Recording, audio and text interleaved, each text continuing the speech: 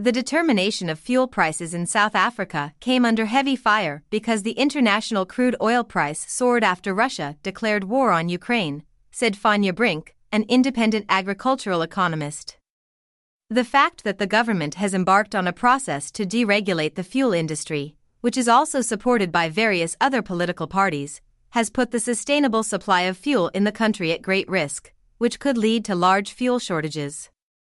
The latest announcements and statements about the determination of fuel prices by politicians are once again clear attempts to win political points on a strategically important economic issue about which they have exactly no idea what they are talking about. The Minister of Finance, Enoch Godongwana, has on more than one occasion made statements on this and said, SA will move to full deregulation of the fuel prices in time, with wholesalers and retailers competing to sell 93 and 95 octane petrol below the retail price. Unfortunately, the minister does not have an idea what full deregulation means.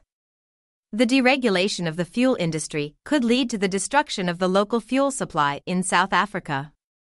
The biggest problems encountered with current fuel prices are the specific price formula according to which the basic fuel prices are calculated that are exposed to major volatile international political and economic events that determine the crude oil price, as well as changes in the local exchange rate.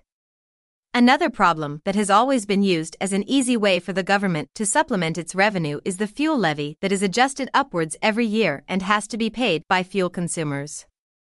The fuel price formula, as well as the retail and wholesale profit margins, to which the oil companies are by nature very sensitive for understandable reasons, were in fact already negotiated by the government in the 1950s with the fuel industry together with specific regulated guarantees that were agreed upon, such as the basic price formula and the profit margins of the industry. These guarantees have served the strategic supply of fuel to South Africa very well over a very long period of time and cannot simply be deregulated by economically illiterate and incompetent politicians. The existing pricing formula will also be very difficult to replace with a better pricing formula by the government, any other political party or institution, without making the supply of fuel virtually impossible, because it is still the most practical and best formula to apply.